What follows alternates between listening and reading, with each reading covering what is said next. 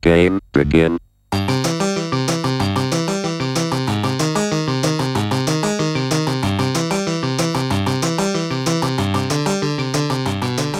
a highly experienced podcaster. Would you report that? That's funny. Yeah. Okay. That's not. That's tough. That's funny. We need the audience to know that that's funny. It's funny. It's just okay. Welcome to the Spike Calling Podcast. I'm Lei Huang. I am here with Michael J. Flores' best friend, David Tao, and David Tao's very good friend, Michael J. Flores. I like the Severance reference. It might be the other way around, but it's still appropriate. So I'm friends with you both. I'm probably just in the very good range. I don't know, man. I literally moved to be within walking distance of David's house. So I think like the gravity is pulling a particular direction. Although he does host all the secret meetups, so that's good for me. This is also I think this is a nice neighborhood, actually. There's like a nice stretch of stuff between us. I mean, the first time I came over to hang out for a meetup, which was like last year, I think like it didn't register. Like I came over once to like come to a housewarming or party you had. But yeah, just didn't register for me. But then the first time I came for like a meetup was like during the day. So like I was walking around and I saw the foliage and the brownstones, and I literally had the thought in my head, I'm like, well, I could totally live in this neighborhood, right? And then now I live adjacent to this neighborhood. I'm living in the neighborhood. You live in a very convenient neighborhood for public transportation. I do. And you're like a 5-minute walk from being in the thick of it, like urban sprawl, and a 5-minute walk from being in like chill brownstone. I mean, I'll be honest with you. I went to a bunch of Nets games last year. I live like very close. I mean, you're like a 4-minute walk from the Barclays. Yeah. Right. So if you're, let's say you're an NBA freak, I live in a good spot for if you're an NBA freak. Yeah, you picked a good spot to settle for. Yeah. You. So, and I ran a fartlek this morning. I'd never run a fartlek before. Those are fun. I have never felt better. I got out of this and I was just like, I think I'm a fartlek runner now. I think I'm going to switch to like 3 fartleks a week. I fart a lot when I run. Mike, can you explain to the audience? I feel like I do a lot of fitness podcasts, so I guess we're going down that road a little bit. So, the preamble to this is I need to get faster in like the next 2 days. I have a race coming up on the 4th, and I ran a race like 6 days ago. It was the worst race of my life. It's terrible, but Pog is running the race with me on the 4th, and like in our whatever, what do you call it, group chat? Our group chat, like one of the running gags is Pog just keeps skipping races, even though he advertised himself as he was going to run races with me this summer, right? So he skipped every race until this the 4th. So I'm like, I need to get faster because I ran a terrible race. So I've just been researching different workouts to get faster, and I researched this fartlek thing, right? So a fartlek is you run like 2 easy miles, then you like kill it for, I don't know, 20 minutes or something, like intervals, like on and off. Then you run 2 easy miles again, right? So for me, I ran about understand with me 63 minutes or something today, but like I ran 2 easy miles. I was just like a breeze. I killed it. That was a breeze. And I ran 2 easy, and I got out of the shower and I was like, I have never felt this good. I don't know the last time I felt this good, and my body is not fatigued. It's weird. Anyway, I was feeling good about that. Second of all, as you said, I didn't tell you the Chicharron story. I definitely told Lanny the Chicharron story. It's part of our plan today. You are welcome to come. I don't know if you're interested.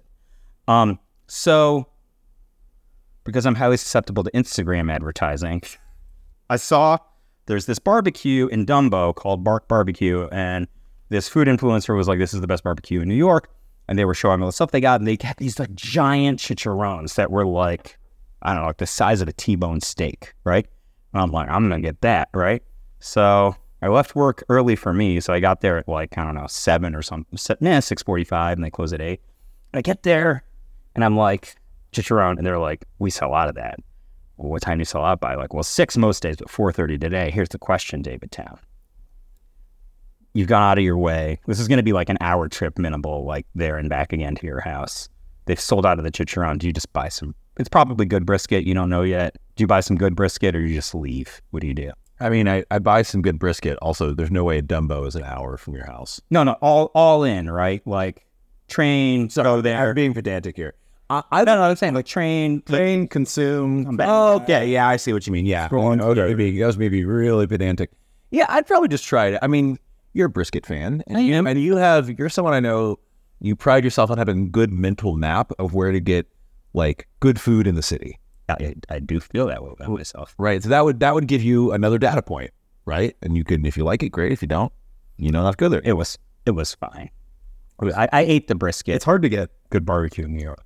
This is supposed to be the best barbecue according to an Instagram influencer. Yeah, but you're highly susceptible to that influence. I mean, half of our conversation was I bought this chicken by accident because of we had to bleep that. Is this? I will. Yeah. Okay. Yeah. Thanks for giving me more work. The good news is we always have fridge space in the household because we have 2 of them.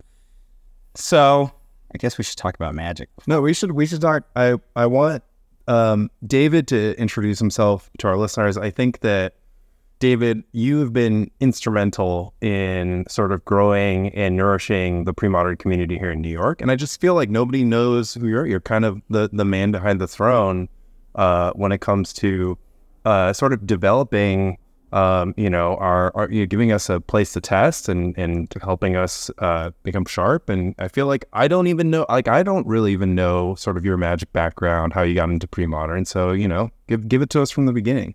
Thank you, Annie. I will say I was guesting on a business podcast, fitness business podcast a few weeks ago, and someone asked me, "Oh, how have I never heard of you before?" And my response was, "I'm just not that sweet."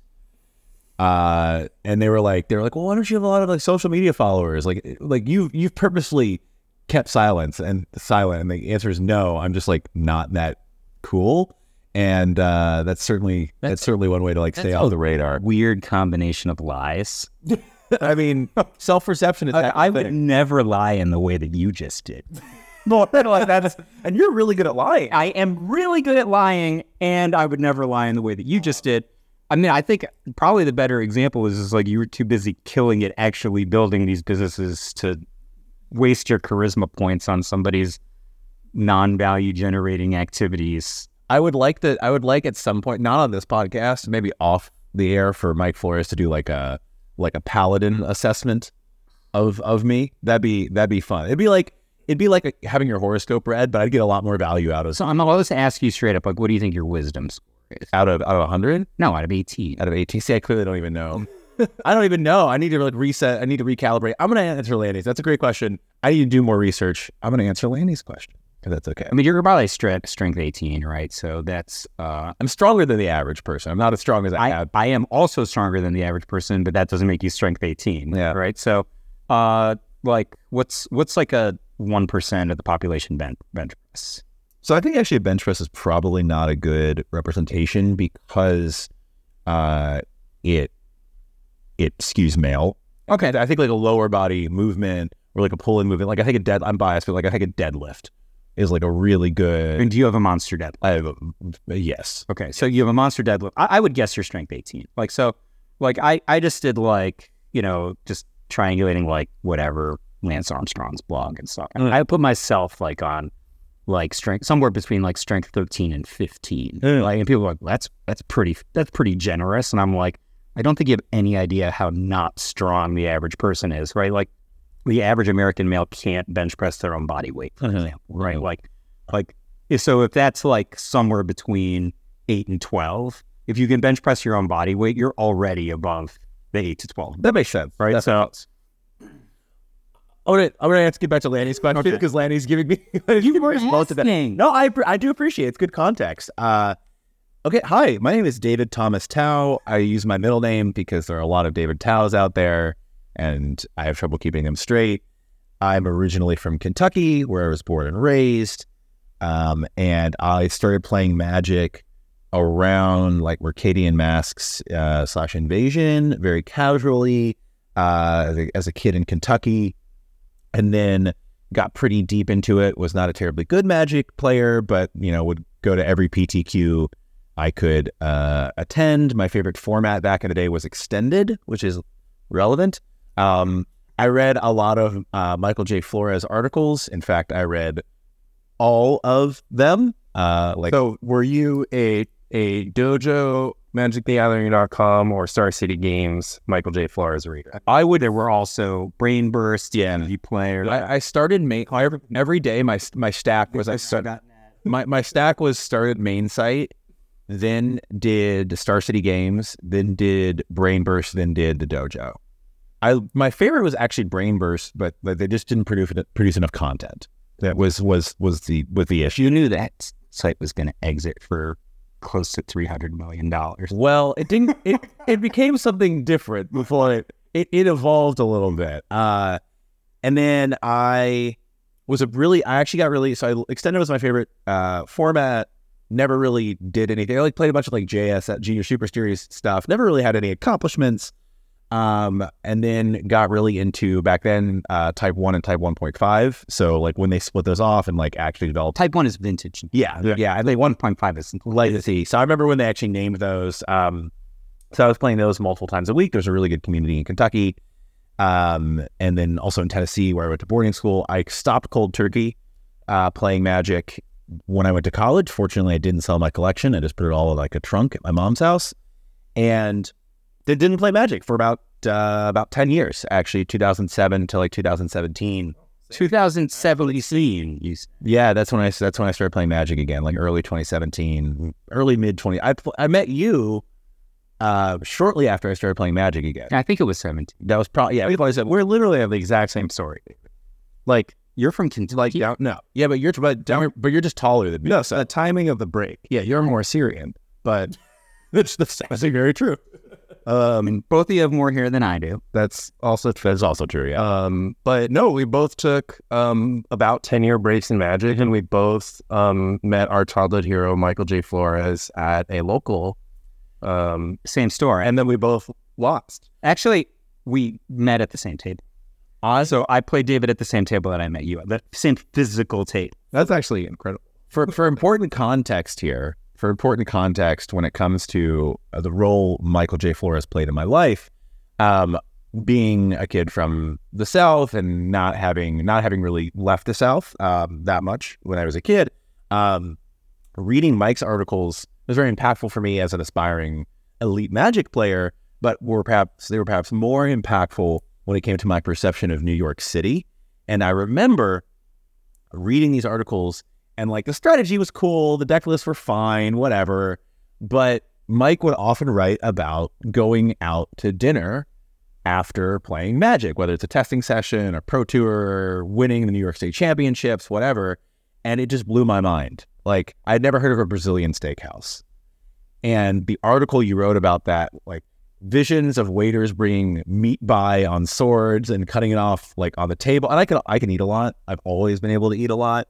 And that just blew my mind, like the camaraderie you had with these people.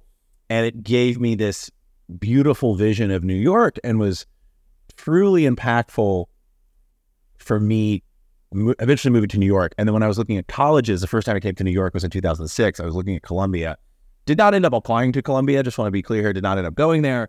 But convinced my mom to let me go to neutral ground for a day. Met you, I think, very briefly. Actually talked to BDM for a little bit. Allegedly, I was nice to you, which is so hard for me to believe. That's how I remember it, but the brain is weird. I mean, like, look at how anytime I like Pog, and I'm a bully to him. You know, like it's like that's the familiarity breeds contempt. Oh no. I was so mean at the tables to anyone who any angle. I would take it. I don't play any Magic when I can't. I just went to the store. I thought he must have. I didn't even have money to like buy things. I was just trying to soak in the environment. I just want to get clear. And it's just like, Mr. Michael J. Yeah, that you got me.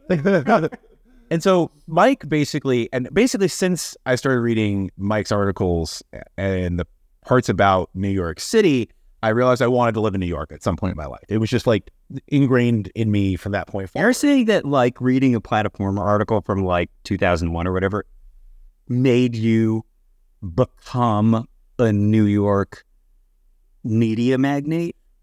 Probably circa 2003 or 4, but yeah.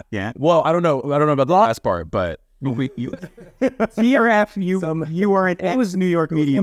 One of the dominoes. It's certainly the butterfly. The butterfly flapped its wings, and then took like a 10-year break. Ended up moving to New York right after college. Basically like slept on a buddy's. Effectively like crashed on a buddy's couch for my first few months after college. And that's what I did. Ended up getting into the media space and had some success in that space. Some small success. Some success. Started some companies, failed at starting some companies, and then some didn't fail, and that worked out pretty well for most of the people involved, including me. And for those who don't know, I co-founded, and like it was originally my idea, the world's largest like strength training, weightlifting, strength media company, which exited earlier in 2023. I'm actually still there. I'm still with Barbend, but it was a pretty wonderful storybook media exit that I'm very grateful for, and I've also been involved in some other media acquisitions as that over the past few years. David is in the Forbes 30 under 30. I was there on the day that he was no longer qualified to be in the Forbes 30 under 30. You were there my 30th birthday. That's correct. Just to be clear, yeah, that's how that works. So yeah, I wish I had been friends with David 1 year earlier, because maybe then I could have gotten some of that Barbend exit money, but oh well. Alas. Yeah, we did raise a friends and family round, actually. That was, and they were very happy. So I'm very grateful for that.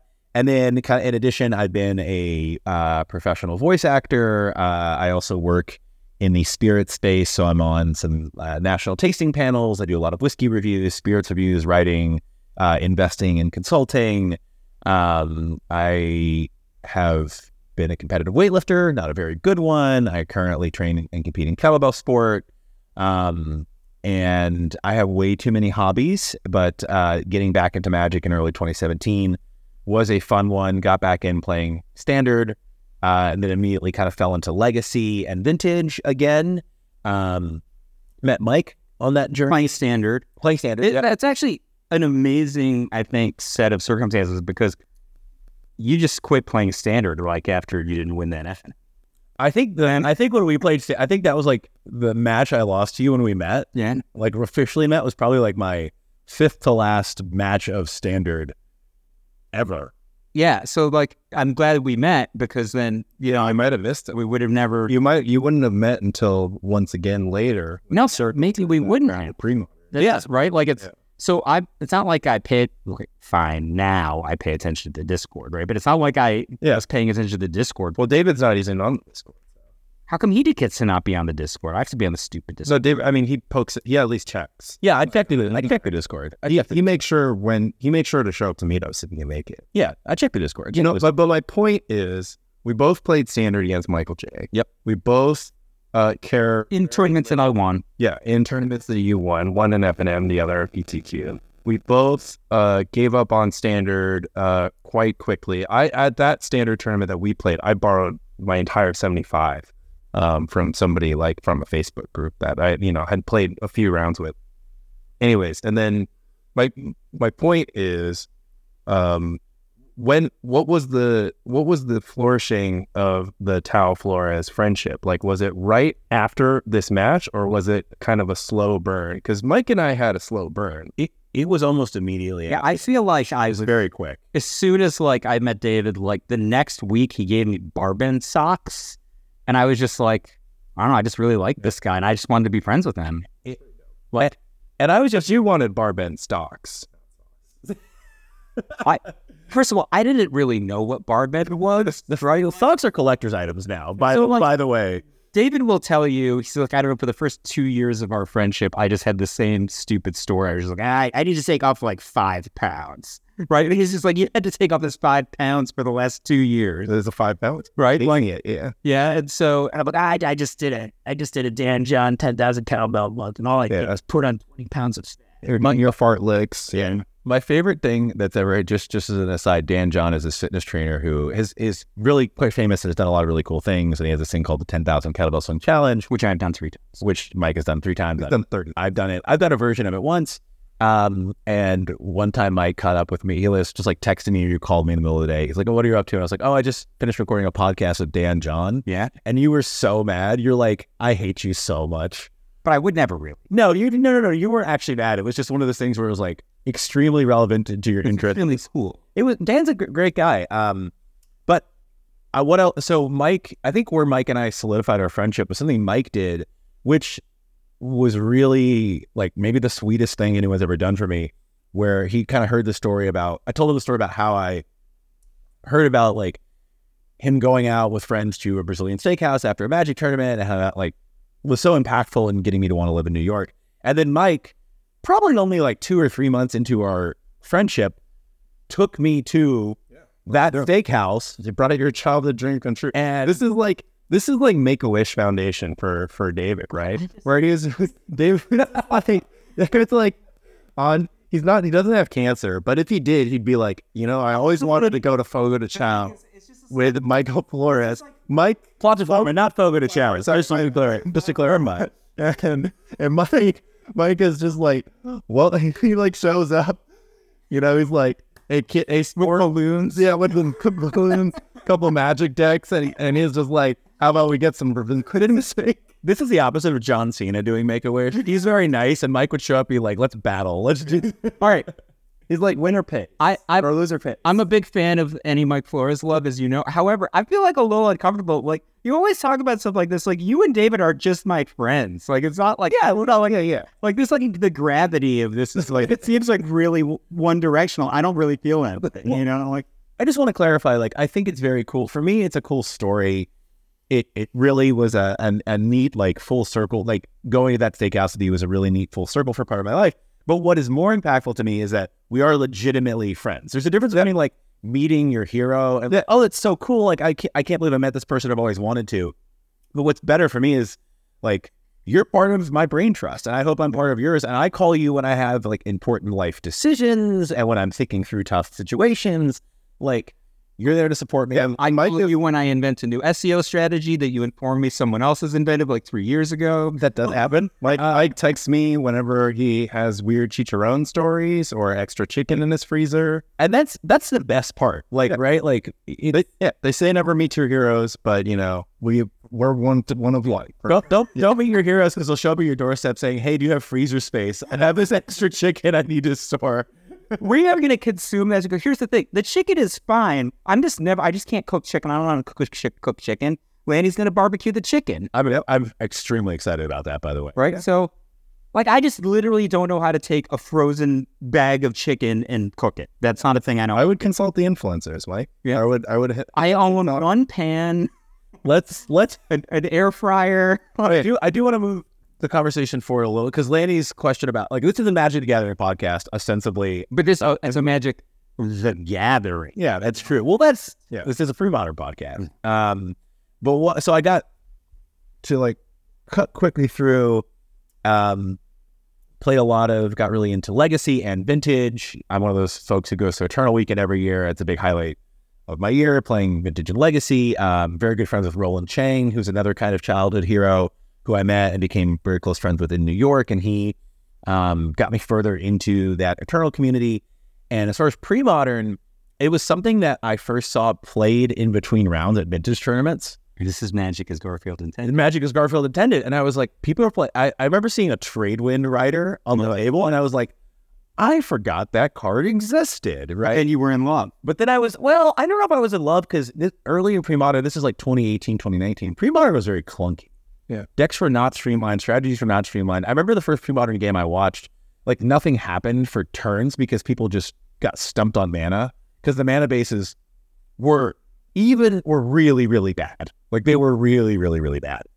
But I thought it was cool. I thought it was neat that like you could play goblins and you could play Patriarch's Bidding and you could basically port all of these old decks from like Odyssey and Onslaught block. Yeah, classic stuff. But I never played, like I played a few games with someone else's deck, but I never got into it because I was like, oh, this is kind of clunky little kid Magic, which is incorrect, but the format was in a very different place then, I want to clarify. And how I got into it officially was during the pandemic, when people go to webcam Magic. Phil Wynn, who's a very good friend, and I think really the bedrock of the Premodern community in New York, and maybe in a broader sense. I think I just can't talk up Phil enough for what he's done and how good of a person he is. I would also agree with you, and I got yelled at for calling Phil the godfather of Premodern. Who yelled at you? Well, let's okay. I'm not going to put a label on it, but like Phil has done a lot for the Premodern community. Is a really good. He's our godfather for sure. He's our godfather. I think there's a 3-way tie between Phil and Jess, and two-way tie. Yeah. And like Matt. Yeah. Well, okay, let's not to get out of the New York specific bubble. Phil really talked a lot about pre-modern And Kaplan. and Dave Kaplan, yeah, for sure. And I remember, and my buddy Jeremy Siegel, who's also someone I think that most of us know. You know Jeremy, right, Mike? I don't think I do. You know, I kind of introduced you to Jeremy. He's been over here a couple times. He was getting into it. He's now getting back into it. He took a little break, but early in the pandemic, I was like, well, let me see what pre-modern decks I can put together, and maybe I'll play in some of these webcam events. And I got super into it for basically all of 2020. I played in like all the monthlies. I like top 16 a few of them, and realized that this is a format that I really enjoyed. I mean, the bummer was we were playing in person. I missed that aspect, so I kind of got a little burnt out of playing on webcam. But around this time, I started. I remember like kind of pestering Mike. They're like, "Hey, I'm playing this format pre-modern. Have you heard of it? I think you might really like it." The format was really evolving in a cool way. Like people were actually trying to optimize and streamline strategies. I think people were worried that it was going to become a solved format early on. It hasn't happened yet. It proved that it didn't happen then. It still hasn't happened. And this community started growing. I mean, you see the entries into the monthly webcam tournaments went from like 20 to like 120 to 200. Like, yeah, within 3 months early in the pandemic. And I also love that I could take all my old cards that I used to play with, like in the old extended, like literally the exact copies, and sleeve them up and like, you should take like the 500 extended cards you own and then just choose the 20 that are playable in pre-modern and then add X band cards. And it was really cool. Like my mismatched Birds of Paradise that I had when I was a kid. I was like, oh, I could play those. But then when did you start doing Tao House secret meetups? That started in the not so secret meetups started. So then I stopped playing for like 2021. I basically didn't play at all. And then I think it was early 2022, I started playing Magic again. And I think it was early 2022, I started hosting stuff. And that's, so oh wait, what I'm trying to timeline wise, 2020, I called David, like it's March of 2020, and they closed my gym. I'm like, David's the most fitness person I know. And I'm like, they closed my gym, and like 45 minutes before it's supposed to get delivered, they canceled my kettlebell order. So I was just gonna kettlebell at home because they closed my gym, right?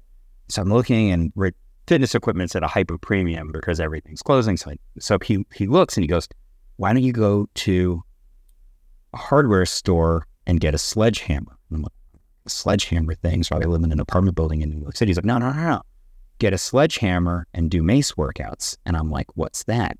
And it turned out at the time, no one knew what a mace was, so actually you just buy maces, right? And so I owned a mace like a week later, and then a month later I owned 3 maces, and now I swing mace. So what, tie that in for me, please. That's just the thing.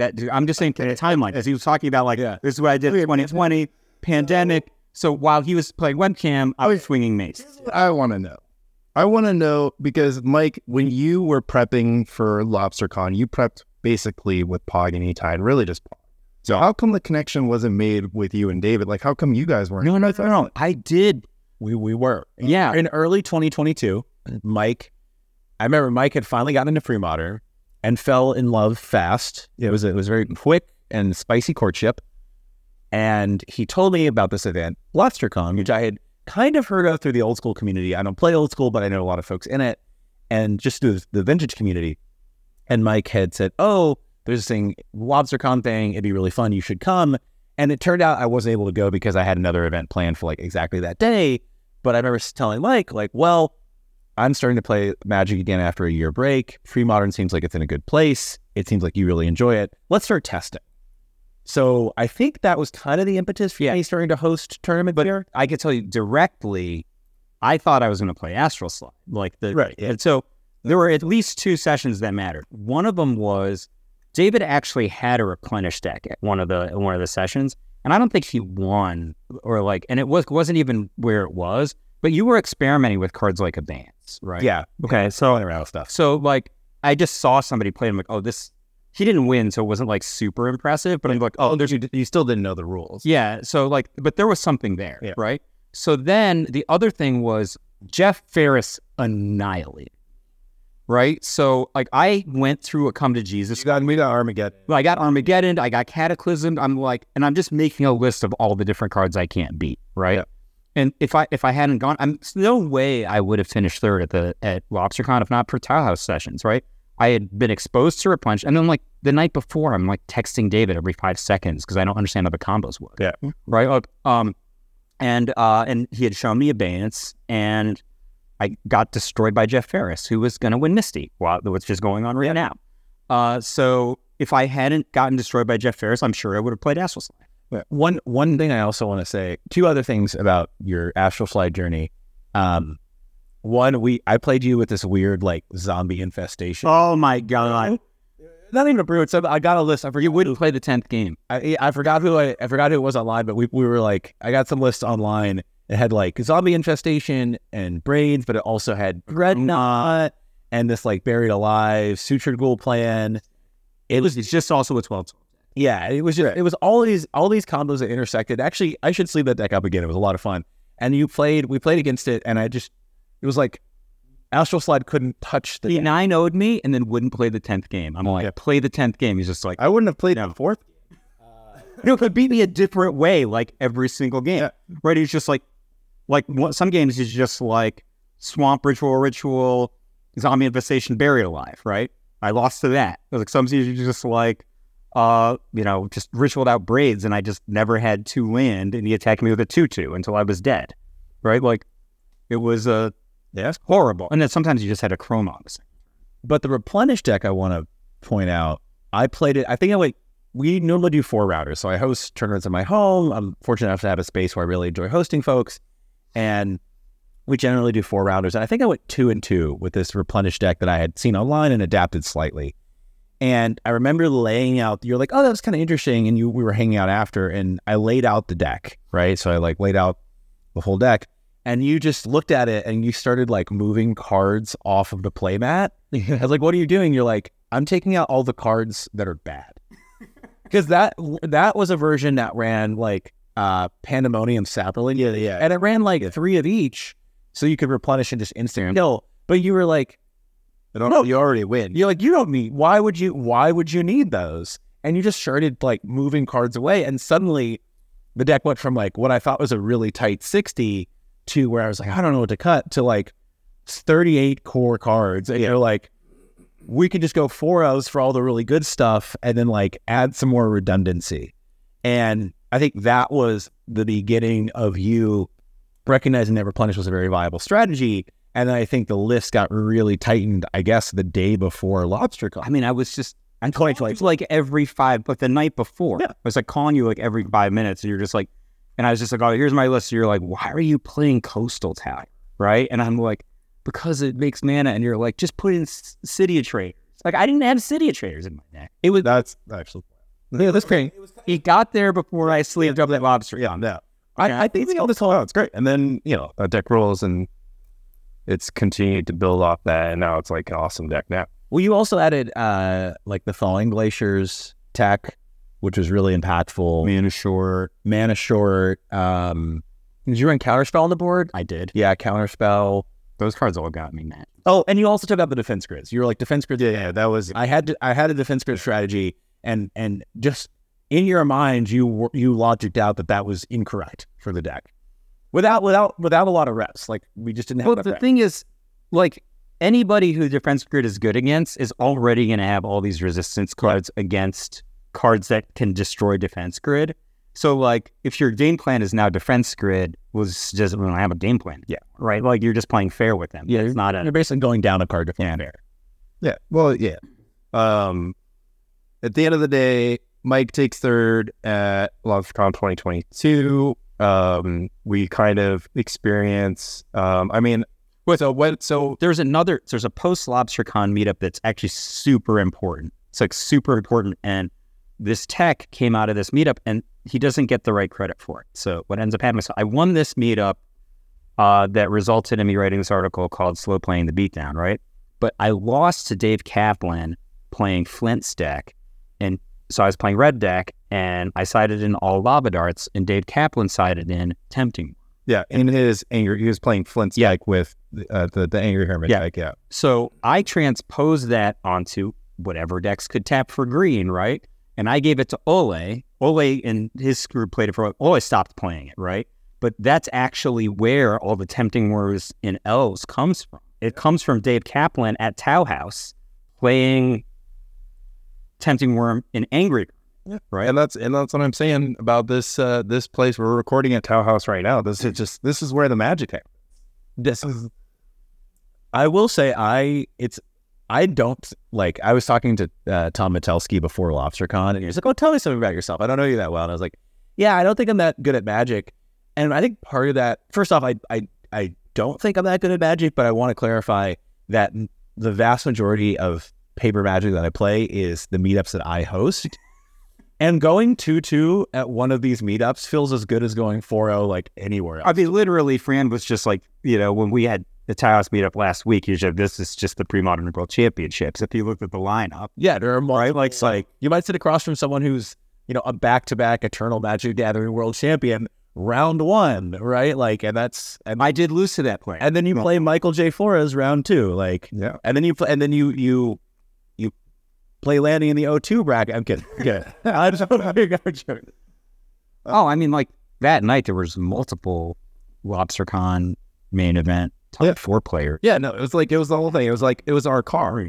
We drove back, and the car is me, Mike, David, and Itai. Or sorry, David wasn't in the car, but he was adjacent to the car. He was in the house, and But I mean, we're all playing with each other, and we're all trying to make each other better. I think what's emerging from all these stories is that I think everyone at this table, and we'll talk about your run at Lobstercon, everyone at this table can sort of pinpoint they can credit some aspect of their success in competitive pre-modern to something that happened in our testing sessions, working with other people. Like, me personally, I played games with everyone. I tested the gauntlet with everyone, and every single time I played, I would learn something, even if it was something minute. We're talking, Mike mentioned recently about Portent, Portent 7 cards, upkeep draw 9 cards. Like, I learned that playing Mono Blue Dreadnought against David here playing Stasis at this very counter that we're sitting here. The night that you got the inspiration. The night exactly. The night that I got inspiration for Iron Man vs. Hulk, and then we, I played more games like all this stuff. But that is now technology in the Dreadnought deck, right? Yeah. So, and I thought that Portent was just worse than Sleight of Hand, that I didn't realize that the Portent bug was a feature. Well, right? Like that's, that was an interesting match because I was also, this is not my tech, but I was playing for the first time Urza's Bauble in Stasis, which allows you to go do the same thing. And that was a really a slog of a match. Yeah, we both started realizing independently over the course of the match, we effectively have 9 cards.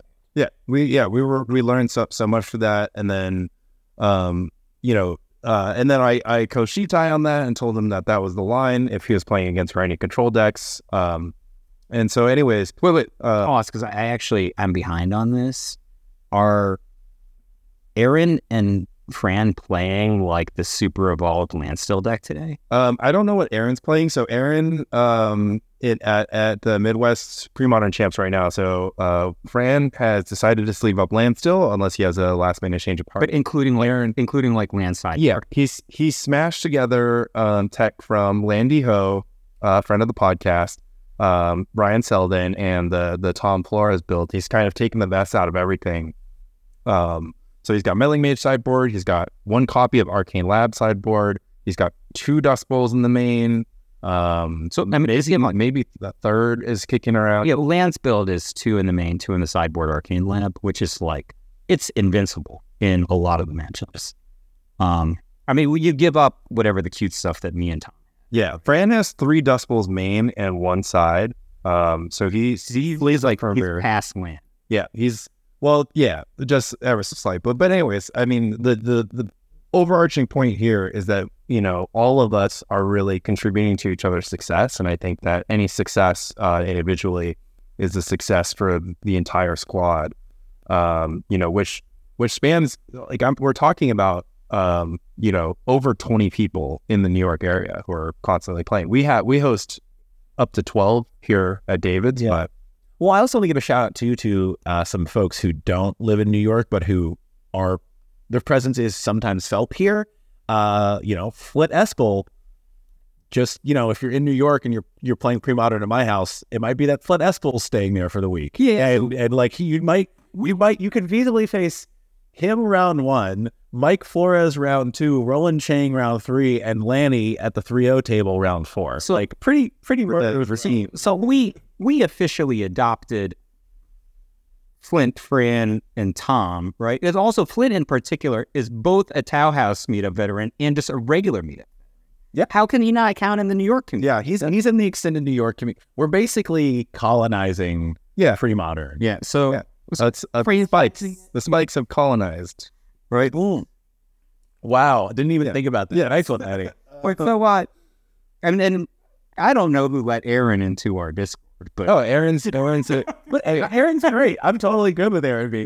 no, I get it. Fine. I mean, Tao's actually not in the Discord. Wait, which Discord? The Illuminati Discord. I'm not in the Illuminati. I'm on the text. I'm not in the. I didn't know there was. He's got a test sex. So I did It's a weird crossover. I use the text friendship for telling the kids when I'm going to get a yogurt or go to the movies. Right. And then we use the Discord to talk about magic. And then so I let You're obviously welcome to the Discord. I don't know why. I would invite David. David has professed to me that he hates Discord. I also hate Discord. You made me use it. Well, yeah, I made you use it because it's like fundamental to me getting anything done. I would much prefer to just use the text thread that David is in. But the text thread sucks because it pings your phone and that's annoying. You could just. I have it silent. I have it silenced as well. But it was really sucked to have it silenced because then Itai was like, yo, I'm team drafting 20 minutes for replace. I didn't see that till an hour later for the team draft. Oh, yeah. Like yesterday, 5 minutes before I'm going to do something else. Like, oh, let's just meet at whatever. And you're like, oh, it's really easy for me to get to that store. Well, it's also easy for me to get to that store. Yeah. Well, I saw it like an hour later.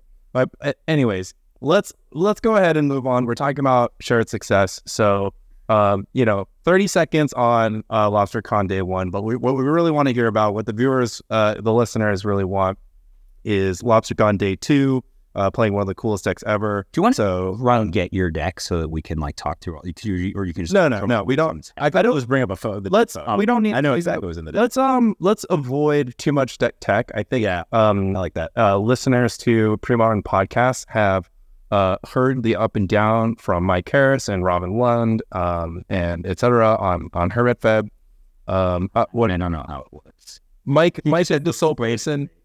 Mike is the sole person who doesn't know how it works. And I played against Robin last year. Yeah, exactly. I just had to believe him that that's how Unearthed Palancron works. We'll leave Mike in the dark. Actually, Grey Whale, because I didn't have the optimized list. Yeah. No, Robin did that too. Yeah. So that was me. So basically, we'll keep Mike in the dark as our Hermit's had function, so you can. I beat Robin last year, but he didn't have the Hermit half of the Feb. I mean, the deck got faster. So, tell us about what happened day 1, and then where you landed on day 2. So day 1, at Lanny's suggestion, I didn't know what to play. I was a hot mess and hadn't played a lot of Magic in the month leading up. Kind of audible to playing Parfait at Lanny's suggestion. Day 1, actually copied Mark Aaron Voigt's list with a couple changes from the Czech Championships. Yes, Czech Nationals. Czech Nationals. And I wanted you to play my part. You did, and I definitely should have. You felt more comfortable with the blue cards, which happened. I did. I felt more comfortable. I felt more comfortable with Gush. Yeah, basically Gush and Counterspell, and ended up going a gentleman's 5-1-2 with 2 unintentional draws. Day 1, my first 2 matches. Either one of those. My first 2 matches were unintentional draws. I actually want to raise something. David corrected a wrong standings in round 7. So in round 7, you were actually in contention, but you went to the organizers and told them that they had credited you with a win when you should have had a loss or a draw, right? That's correct. It took a while because I saw you. I wasn't even looking at standings because I was like, oh, I'm X1 and 2. And I'm like, oh my God, David's alive, right? And I was looking over your shoulder, you said that, and I was like, no, I'm dead. Huh? I was like, that can't be right. I don't think, and I did the points math in my head. I was like, this is I remember asking you, I was like, wait, how many points is a draw? Okay. I was like, a draw's not 2 points, right? No? Okay. So I'd like Would to have been think right. that I would have been as honest as you in that situation, but probably that wouldn't. For the benefit of your reputation, let's go ahead and say that you would. I didn't remember you saying, oh, David Tao. I heard like, oh, David Tao's alive. I was so excited. I'm like, oh my gosh, this is great. Lots of win-ins for the squad going into round 8.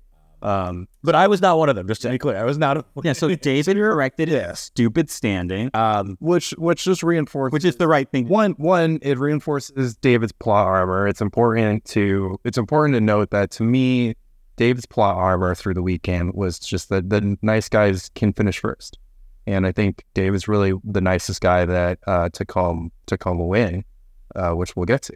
I really appreciate that. I think Brian, who won day one, seems like a really nice guy. Just to be clarify, I don't know him that well. It's nice guys all around, which is just, it's important. I think it's important to point out that the people who are winning pre-modern tournaments are also like the people you want to win. The plot armor thing is real. Like, I swear to more in this format than any other. Yeah. I think. I think it's just justice that Flint Salters.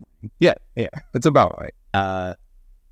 So that was day one, and I actually had a good time. I mean, here's the thing: I had no reps with that parfait deck before. I had 2 games against Goblin. The night before with Pog, with that, and I was like, oh, this parfait deck, Pog, the trainer of champions. the trainer of champions. I was like, okay, this deck's okay. It seems a little slow. I'll have to play fast. Yep. And then started off 0-2, and then scratch back to 5-1. I think I finished at like 24 in the range. I was one spot behind Jeff Ferris. Yeah. I think he finished 22nd or 23rd. Whatever that was, I was one. I don't know. Jeff Ferris destroys Misty for New York. They're open. Yeah, he's he's playing Armageddon against blue deck, so let's just hope that Armageddon's blue deck. So I actually just want to pause. We had a See Your Bifrost meetup last week, for no other purpose than to train. That's interesting. Yeah. I don't remember the last time that somebody came into like an event testing session before the event, just like had decided he was going to play a particular deck. And I'm like, there are other decks, and I'm playing this. But then we actually just made so many valuable substantive changes to the deck. Yeah. Right. Like, and he just walked away with like, now we have all these like matchup advantage things. Yeah, we did the thing. So I hope he blows up Dreadnoughts. I hope he blows up some lands, blows up land taxes. It's weird because like he was saying that Elves is like a really tough matchup, but when we played the $1,000 tournament at Bearded Dragon, Jeff was my only loss in the whole day. Yeah, I mean, it's still mad. Like we played it that during the testing session, and Elves was pretty advantaged. Like my actual physical Elves deck, right? Yeah, he beat that physical Elves deck in $1,000. So back to Lobstercon. So day one, David's like, I'm gonna try this like deck. It's pretty difficult to play, but I think whatever, we'll give it a crack. Day two, having not learned anything at all from his experience at day one, this is like, let's just go ahead and play probably the most difficult deck in the format, in the form of Hermit Feb. Tested like 6 hours with Pog. Well, okay. The point is, I had seen, I had listened to a podcast, and I feel really bad. I'm forgetting which one it is, but it's probably a good thing. So Probably Mike Harris. I'm not. It was one with Mike Harris, but he did multiple. Right. Literally, like the week before, I was the Lobstercon. I was like, I don't know what's going on in the format right now. I haven't played much. I'm gonna listen to some podcasts while I'm like doing work or like walking or whatever to try and get up on the format. And I listened to one, and I really apologize, I forget which one it was, with Mike Harris talking about Hermit Feb, but specifically Hermit Feb. And I was like, that seems really cool. And I thought to myself, and in the podcast, Mike, like, there's a whole section about like, hey, if you play Hermit Feb, expect to lose until you can win. Like, expect to just lose. And don't get frustrated. You have to like power through because it's a very complex deck. And I was like, you know what? That sounds fun. Maybe that's something I can play in like meetups for like a year and eventually get the hang of and maybe have fun with. So I ordered some of the cards that I thought I didn't have. And did you use promo code Flores? Because I forgot to use promo code Flores. And I was like, cool, let me just order some of these cards. And I basically ended up ordering the entire deck, like, except for survivals, because I was like, I don't want to dig through and like find like more birds of paradise. More birds of paradise. And I just ordered like more City of Wrath, more like Gemstone Mine. Reflecting pools are in there somewhere. Yeah. And so, and I ordered like some extra cards, but I ordered Greatwell instead of Palinchron. Yeah, save a few bucks. Yeah, I was like, sure I have a Palinchron somewhere. Turns out I don't. But that all came in like a one order that arrived the morning I left for Lobstercon. And I was just like, oh, I'll take some extra sleeves and I'll just take this order with me so that like when I inevitably scrub out, like I can just play something. Yeah, you can goldfish. Just goldfish some Hermit Feb and learn it. And so while the top 8 was going on day 1, and we were all like, I couldn't watch any more Magic. I was like, I need to either play Magic or like not do, or like walk around and do something different. And that's how I contributed to your testing, by extending the length of the top 8 so you could get your reps. Exactly. Yeah. Because we were there for both Lanny and Itai. I was like, I was like, oh, maybe I'll walk around and like get something to eat. I was like, no, I would actually feel really bad because Lanny and Itai are in top 8. I want to be there to support, but like I can't just stand there and watch Magic. I need my brain. Did you eventually get food? Yeah, we got food at the like still open at 1 a.m. The only place in Boston still open at 1 a.m. Yeah, pizza. I ordered like 2 pounds of chicken. And then so I walked, so I just like walked around for a bit, and then I was like, oh, you know what? Let me just sleeve up Hermit Feb and start goldfishing it. And then Fran, after I did that, was like, what are you doing? And all of a sudden, Pog actually helped me sleeve it up. And I was like, oh, I'm sleeving up Hermit Feb. And they were both like, this deck looks insane. Maybe we can like play some test matches. And I was like, okay, I don't know how it works. And I was like, in the process, like on my phone, listening to the podcast with Mike Harris to figure out how the combos worked. We sleeved up how many different combos? Well, see, yeah, there's 2 combos, but the paths to them are like, there are actually a lot more combos. Like the one I didn't even know of until halfway through the tournament is like, just make a really big, like, there are more combos than you think. Yeah. I mean, there's two deterministic combos, and then there's plenty of things that you can do to win game. Can you just like make your Vora shapeshifter to a Psychotog in your graveyard? Yeah. That's exactly. Make it to an Acroma. And that is something. That's something you can do. You can also, there are a lot of different lines. I mean, when you have survival of the fittest in play, you're just gonna win.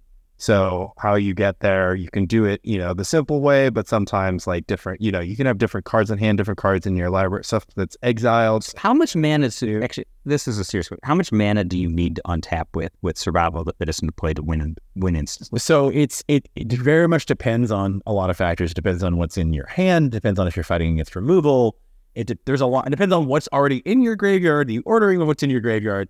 I think this is not the podcast to go into all the finer points of Feb. Mike, go listen to Mike Harris's podcast, just like David Tao did, and then you'll learn everything that you need. The deck is complicated. You have survival in play. Well, I bought the deck, but I shout out to Mike Harris and Gavin Lund and a lot of other folks who have done really, really, and I can't. The Hermit Feb Cabal. The Hermit Feb Cabal is, which I guess I'm now a proud part of, is really great. The point is, we were playing while the top 8 is going on, and Fran has Parfait, which he did not play in the main event, but he's like playing Parfait against me. And I was like, here's the other thing. I played Hermit Feb in round 7. I played against her, round 8. The last round of the Lobstercon main event, day 1, I played against Hermit Feb. And I won, but I won because I drew like a freaking madman. Yeah. The dealer had you. The dealer had me. Game 1, I literally needed, over the course of 2 turns, exactly 3 counterspell, 3 Swords to Plowshares. And still barely won. And then game 2, he just drew really poorly. I think got mulliganed to like 4 and got mana screwed, whatever. Yeah. But I was like, and at one point in that match, I had to literally, my only specific out was I had to top deck Shard Phoenix off the top, which I could then cast off of a Mox Diamond to clear the board. Like all this weird, I shouldn't have won that round, but I did. And I was like, I should sleeve up and try this deck. So anyway, play Fran, the Parfait matchup, and just like can't lose. I don't even know how the deck works, and like I'm just happening into wins. Yeah. I was like, that's interesting. And then I played against Pog a little later that night when we got back to the house, and was like, I think he was on like Landstill or something, and we split some games. But I'm like, oh, this is kind of interesting. Like the deck has some pop to it. Maybe I'll play it for fun tomorrow. This is like not a meme deck. This is like a deck that very well could be tier 1. Fran said he thought it was the best combo deck. Yeah, I mean, unless you count 12-12. I tend to count 12, and then I think that I tend to agree that it's best combo deck because it's so resilient. It's shockingly resilient. Yeah. And spoiler alert, I ended up playing an outdated list. There's a lot of new tech that didn't need it. That you want to draw this Saturday that I just didn't have. I'd never met Mike Harris or Robin Lund in person. Like, I played Mike Harris. Yeah, you guys were in the same room. Yeah, I just did. I never met him. I never really talked to him. Real super nice guy. And so I sleeved it. I'm like, I'm just going to roll with this date, and we're just going to have fun. And I don't care how I do. I'm going to be with friends. And like the day 2 event's just going to be for funsies. Did you lose a match? I did not lose a match. How many games did you lose? I think I lost 3 games. I think I lost 4 games. One of them was because I fizzled. I lost at least 1 game because I just fizzled partway through a combo. You can't fizzle the combo, so you just screwed up. I just fucked it up. Yeah. Okay. But ultimately, yeah, I ended up, which is kind of funny, I ended up going 13-1 and 2 over the course of Lobstercon. Yeah. Which was kind of fun. Or no, put all your 14-1. Yeah, you put all your luck into day 2. But played Mike Flores. Yeah, basically ran really hot with Feb. Not going to pretend luck wasn't involved. Drew really well, as Mike would say, the dealer had me. How much? That's like ladder. So you played against me round 1. I was playing Lanny Rock. Love that matchup. Great matchup for Feb. Absolutely manhandled me, right? Like I felt like I could do nothing, right?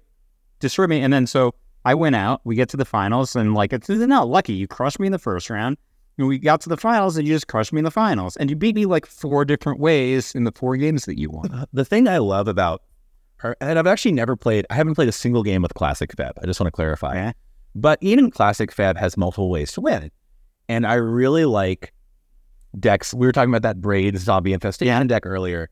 I really love I tend to gravitate toward pre-modern decks that have multiple paths to victory because I really like trying to get an opponent to spend resources, walking off the wrong direction. Yeah, wrong direction. I think I really enjoy mind games. I really enjoy like light bluffs. Yeah.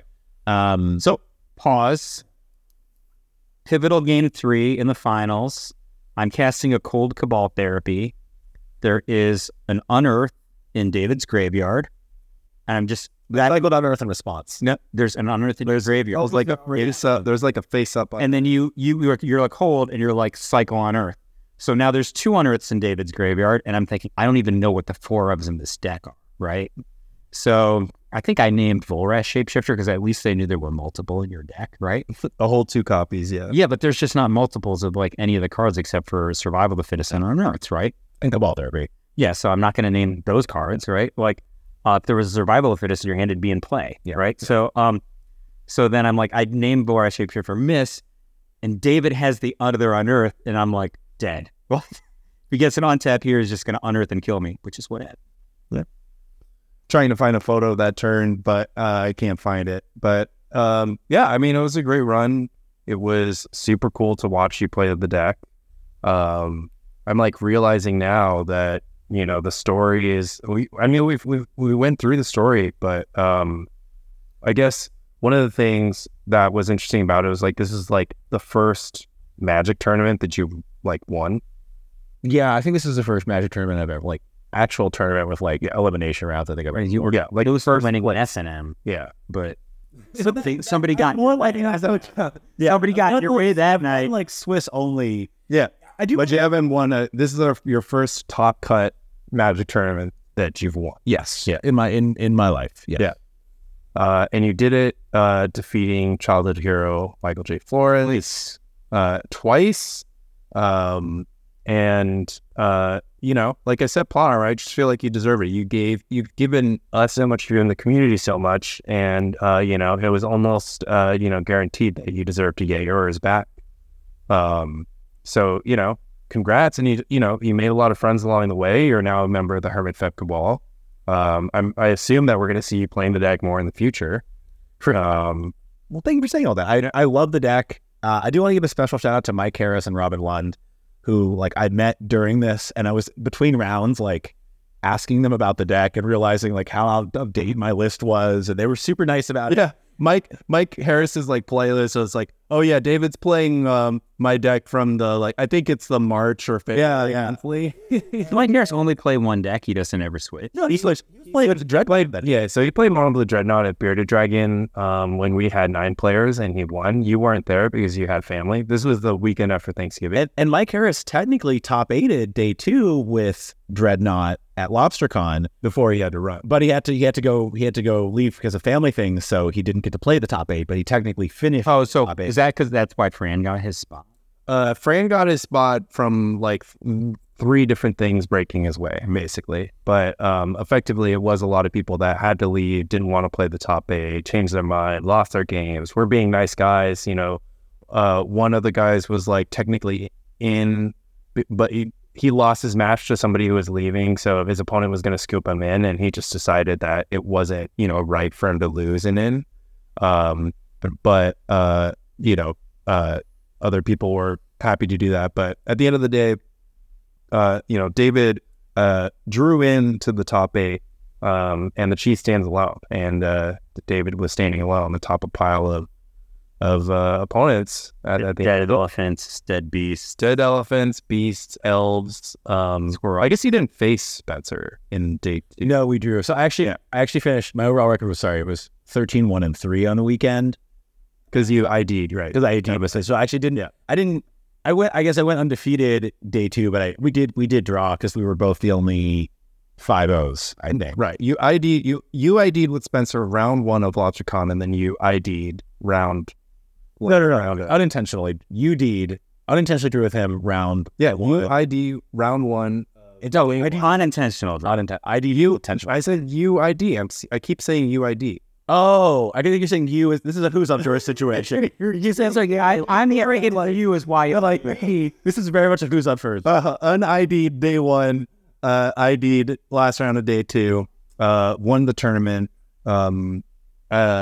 Is there, so shout out Mike Harris, shout out Robin Lund. Any other lingering shout outs from that day? Or too many to name. Flint Espel's a great friend and was very supportive.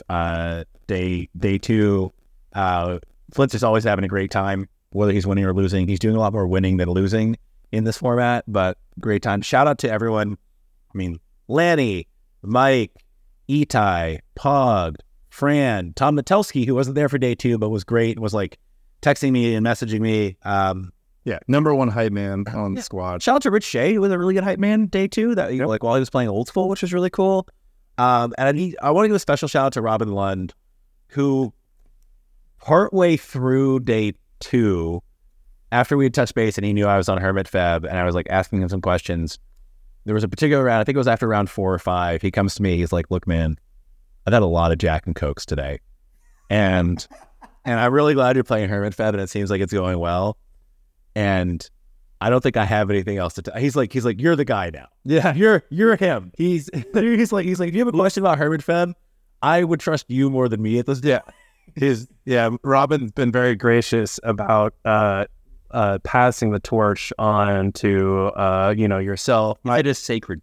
It is a sacred torch when it lands here in New York, where we are of course the Order of the Sacred Torch. But also McLean Denny is a big Hermit Feb player out in California, who plays it regularly and wins regularly. He's not very active in the cabal, but he's constantly playing the deck, and it's kind of just the mantle being passed on to the next generation of players who are sort of quietly carrying that sacred torch. And yeah, I mean, it's exciting. It's just such a cool deck that's always flying under the radar, but it's very unclear, if its matchup spread is really even that bad.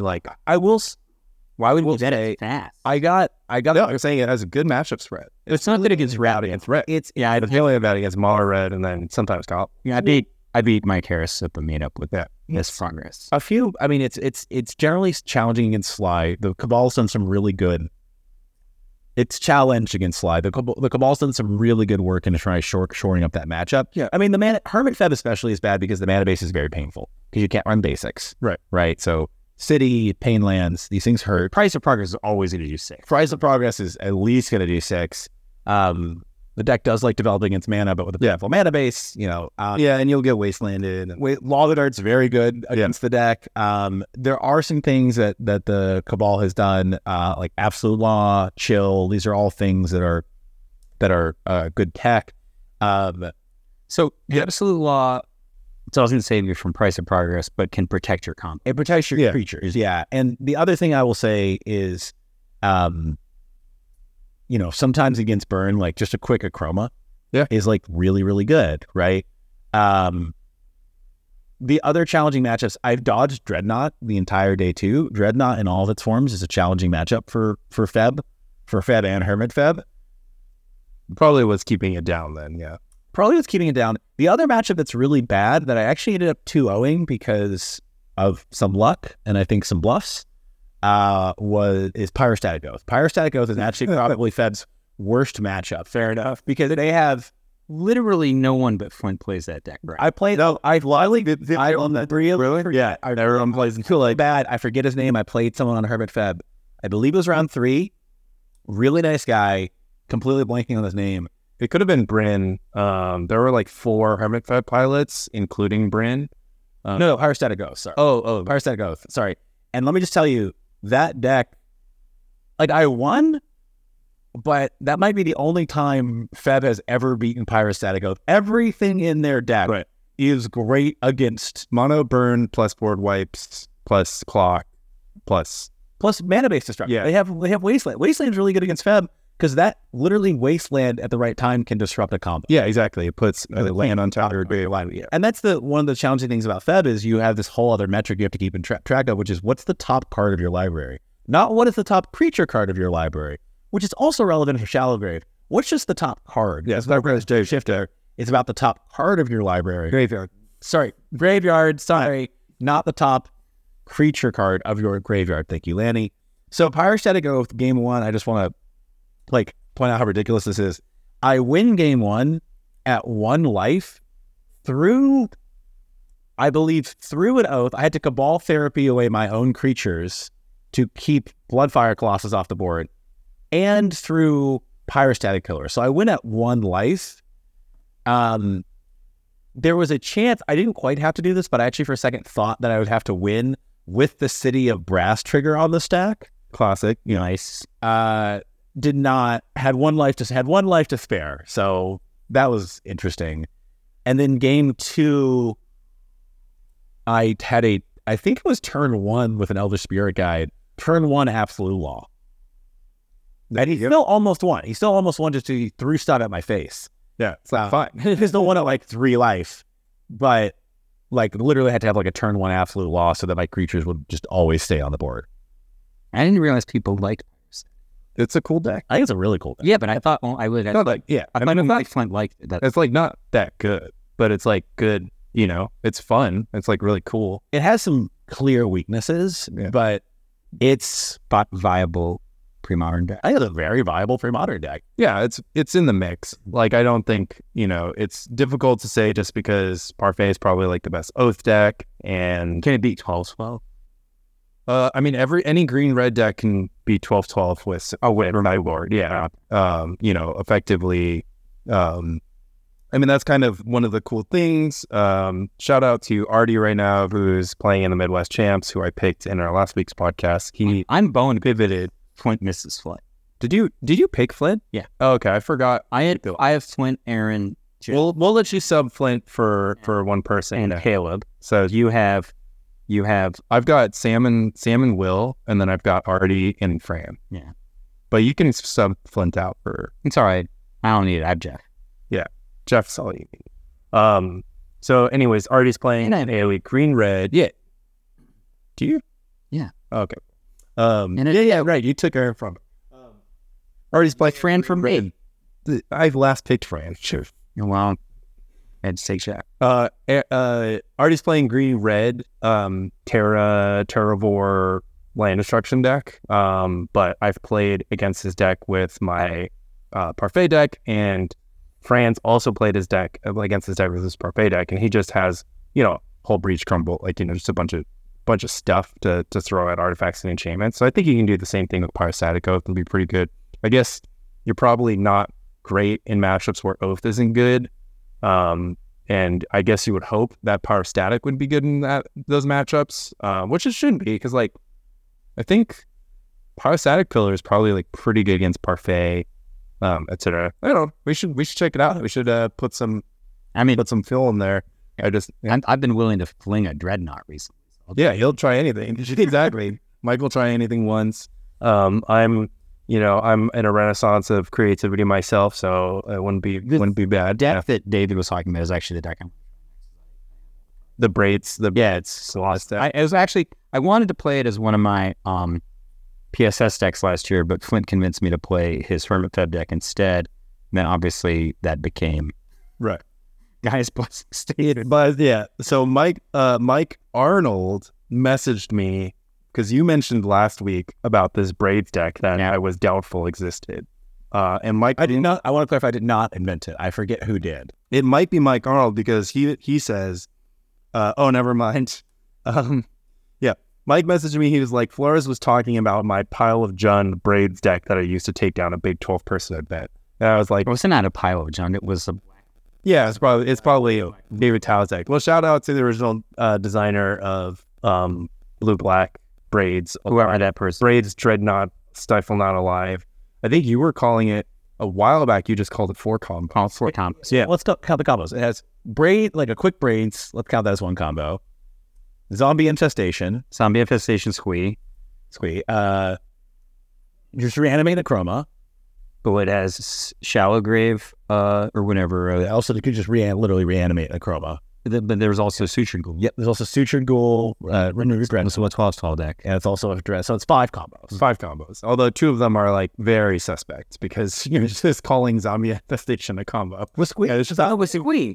It's not. It's more of a synergy. It's like that's like a land tax scroll rack as a combo. It's like, well, yeah, but it doesn't. I don't even remember why Flint thought that this deck wasn't better than his deck, because I was just like, it's blue. I like it better than because the Hermit side of Flint's deck is so vulnerable, right? So I'm like, I feel like Zombie Infestation is way more robust than Hermit. Yeah, but it doesn't end the game. The best play. It feels like it ends the game when you're on Astral Slide. Yeah. I think you had like Zombie Infestation braids in multiple games, or you just like make a 2/2 every turn. I'm just destroyed. We did play, I do want to say, we did play a couple matches with Blue Green Madness versus the braids Zombie Infestation deck.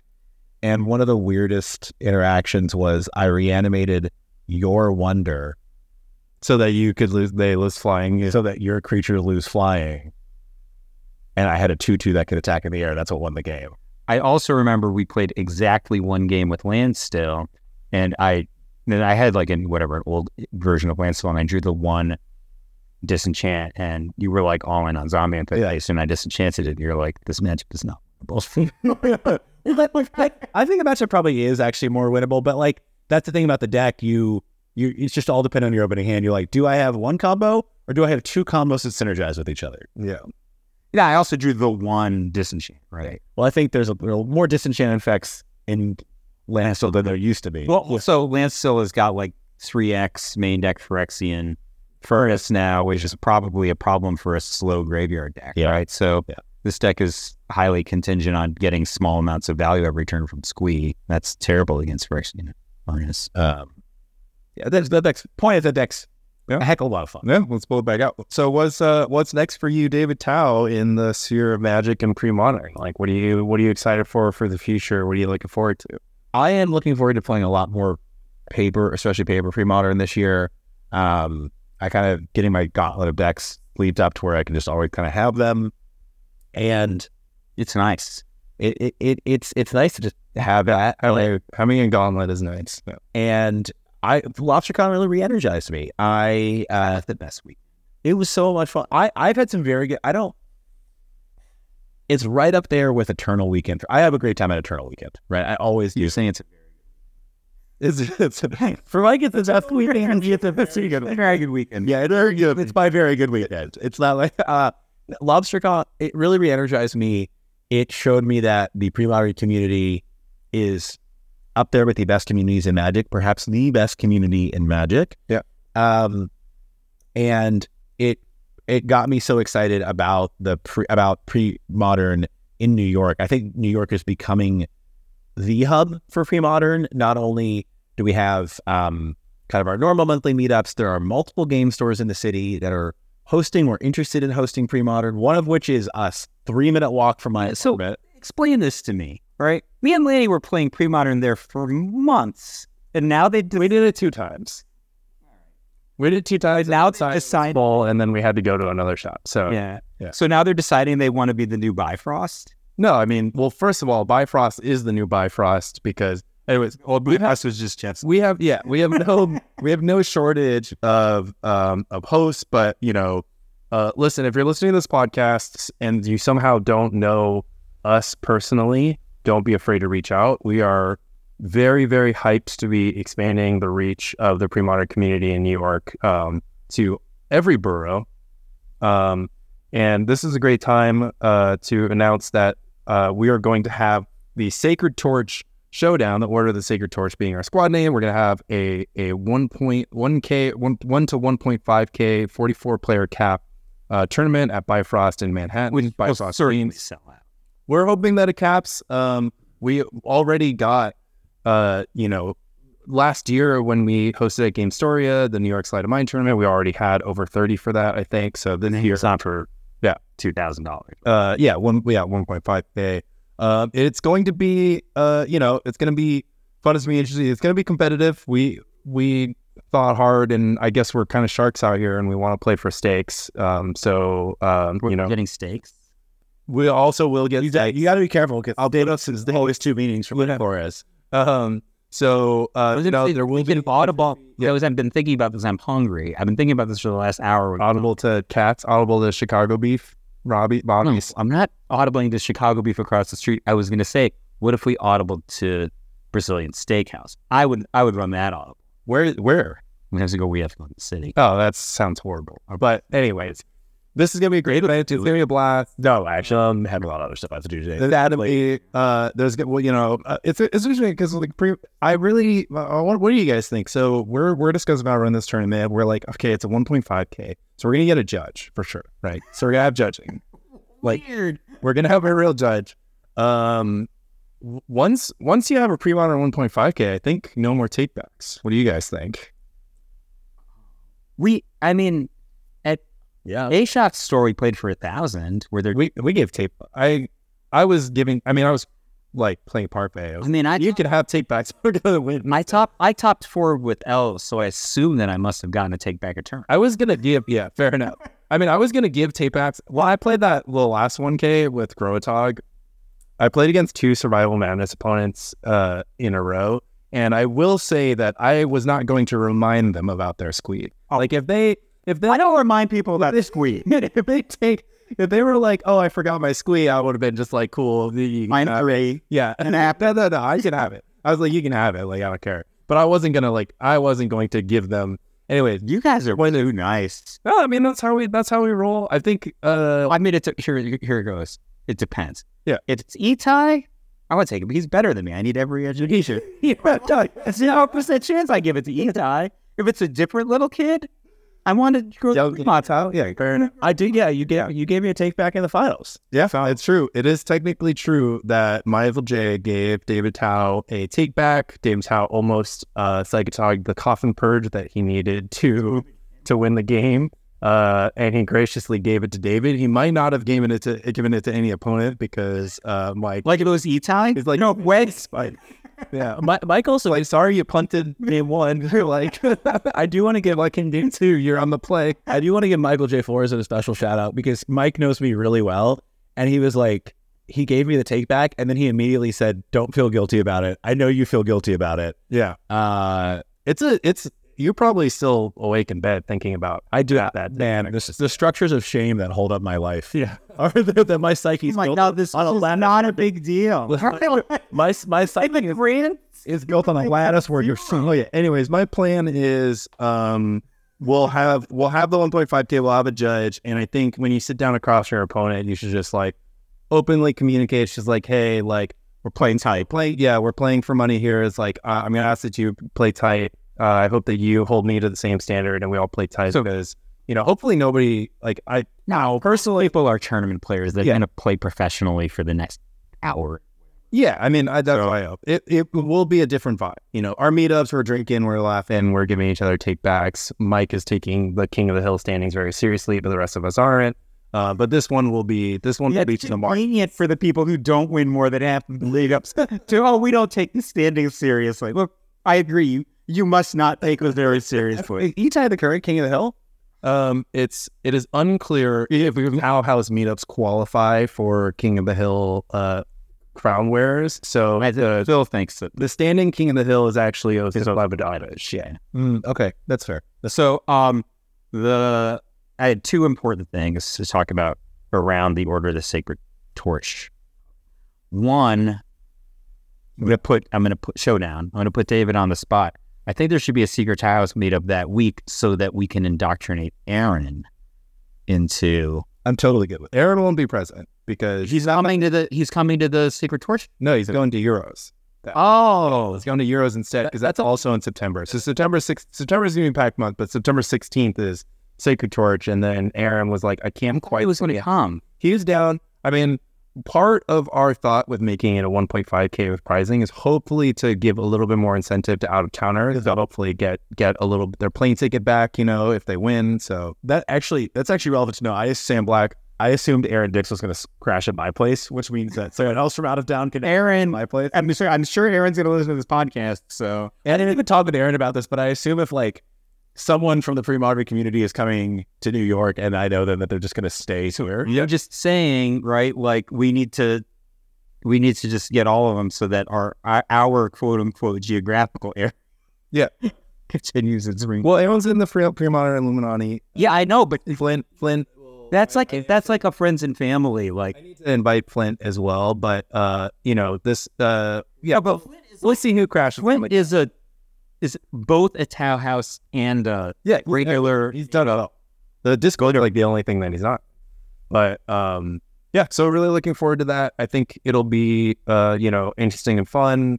I know that it's not everybody's style to pay a bunch of money and play for money, but we're pretty used to that here in New York, and a little bit of pressure creates diamonds. So that's what we're hoping for. And if that turnout is good, we want to run something like this every quarter. So if you can't make it on September 16th, which I hope you should, just so that we can blow it out, we're going to aim to make it a seasonal thing and, keep things going. A lot of stores want to... Geographically, is it better for you if the hub were Bifrost or if the hub were Strategist? Yeah. Well, personally, it's better for me if it was Bifrost, actually, because I can go there straight from work. But what's more important to me is being able to jam on Fridays and Saturdays. And Fridays are super busy at Brooklyn Strategist already. You can always jam here, though.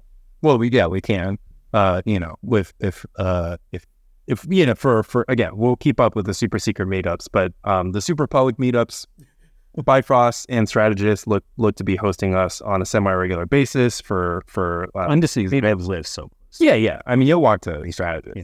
But I'm happy to go to Bifrost too, But I'm just saying I literally live right. I mean, Game Storia should get back in the mix. I think the goal here is that we play pre-modern everywhere across the city. People walk by the table. Yeah, they say Queens, Brooklyn. Yeah, the tri-borough area, the part of Manhattan. And then we got, we'll have guys walking by looking at trade wind riders on the table, just being like, what's going on? Jeff Barris, who was co-godfather, actually doesn't even live in New York. Yeah, he lives in New Jersey. Yeah, he comes in from New Jersey to play all of this. So, I mean, that's just my hope. We just get a bigger footprint across stores, get more people interested. I mean, we talk, we were so hyped that Abe Corrigan was just like, let me play your decks. And we were like, yeah, totally have fun. So, maybe we'll get some more heat. If that were happening, Abe, I mean, that's Abe's. Yeah, yes. Yeah. We'll hook Abe on local meetup. Maybe we can hook Abe for the one. I was saying, all of the Zoomer grinders, I'm like, hey, you should play pre-modern. They're like, can I make any money playing it? I'm like, no.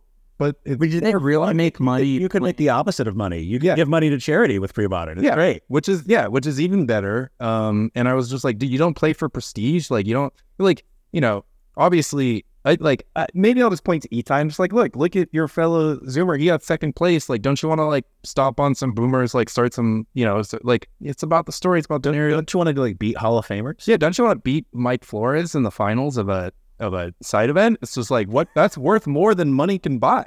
But anyways, we'll have money. I mean, like, I really want to. I mean, I don't know if a $500-ish top prize is enough to get Sam Black out here, but he doesn't travel for Premodern. He didn't travel for Lobstercon because there were no way for him to make back the expenses. So hoping that we can attract some of the Sharky people, like, who just need a little bit of an incentive to, to at least zero out their balance sheet if they make a big trip to New York. We're happy to host. No guarantees, but a few years ago when Vintage was more active in the city, to encourage that, I would just randomly spike prize pools. Yeah, just throw some, tip the scale. I was thinking that too. I'm just kind of like, I've got, like, I don't really love my one Italian signed Mox Diamond. It doesn't really match. So if that randomly shows up in the prize pool, that would happen. Yeah, I gave away like a volcanic island just to...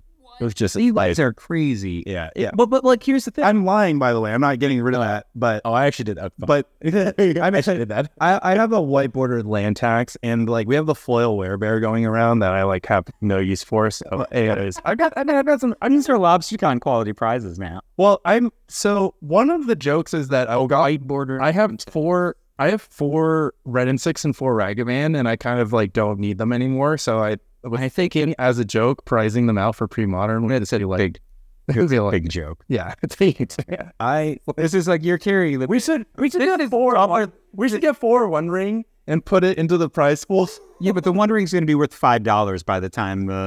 It's been. Yeah. Do you know anything about One? Yeah. I do keep up generally with. Yeah, but like I was talking about this with other people, and they're just like, I kind of want to play in modern events. I'm just like.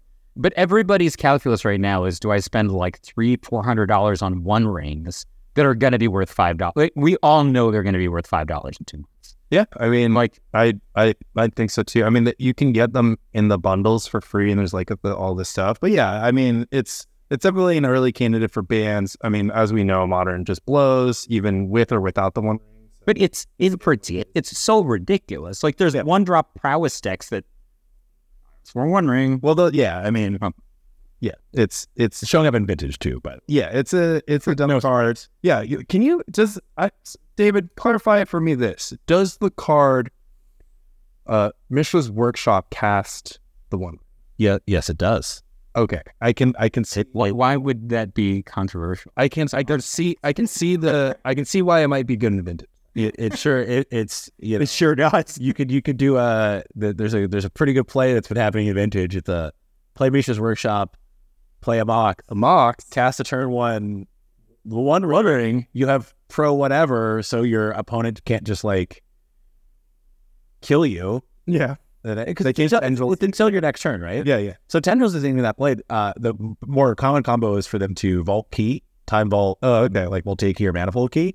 Oh, but they can't. They literally can't do anything to you. They can just take every turn. They can just take every turn, but they still can't kill you. Yeah. So, like a big problem with workshop decks is sometimes that if you don't have a lock piece turn one, like you throw out a value piece turn one, you just kill out, right? Like you saw your Mystic Forge, but if you can't find like a sphere effect or something, you could just die.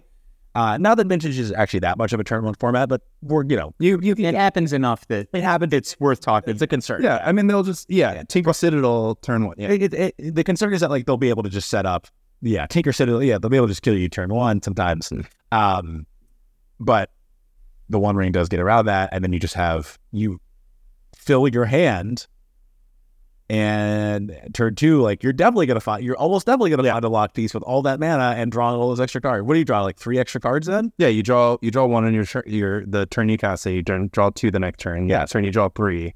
Yeah, so you have 3 extra cards, a ton of mana, and you survive. And you guess what you can do? You can probably cast another One Ring because they're running 4.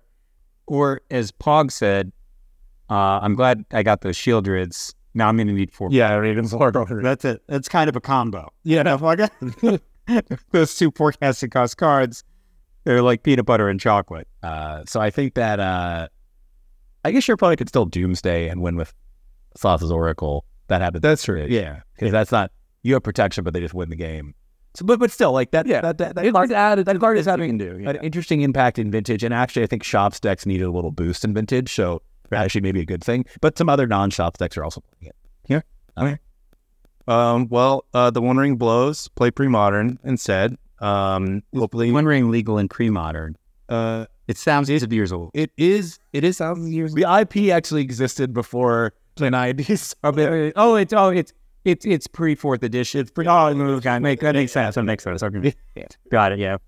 You can play it in old school, but This was the Spike Calling Pod. Mike, do you have any shout outs? Anything happen? Like shout out obviously to everyone battling the Midwest. 2 days from now, I'm going to run a race. I'm going to kill it. And then we're going to have a barbecue. And then we're going to have a barbecue. It's going to be awesome. Shout outs only. What time is the barbecue at your? I don't know why this needs to be on the pod. It's fine. 2 p.m. Till all day, so you can drop in when it's convenient for you. I'll have the grill going all day. I just had the idea that instead of steaks, I can do steak sandwiches. What do you guys think about that? Whatever you want. Yeah. I'll cheat that day. I'm going to eat bagels at the race anyway. Okay, great. Thanks again. I guess rate us 5 stars. I don't really care about that, but if you do it, David says it's important. it's probably. I mean, it's important. It's important, but we're not here for a world takeover. We're here to Spike Call. We work here. Well, you're not supposed to tell us. I agree. We're here to build community. Love Mike. What up? All right. Love Spike Quality. Thanks for listening.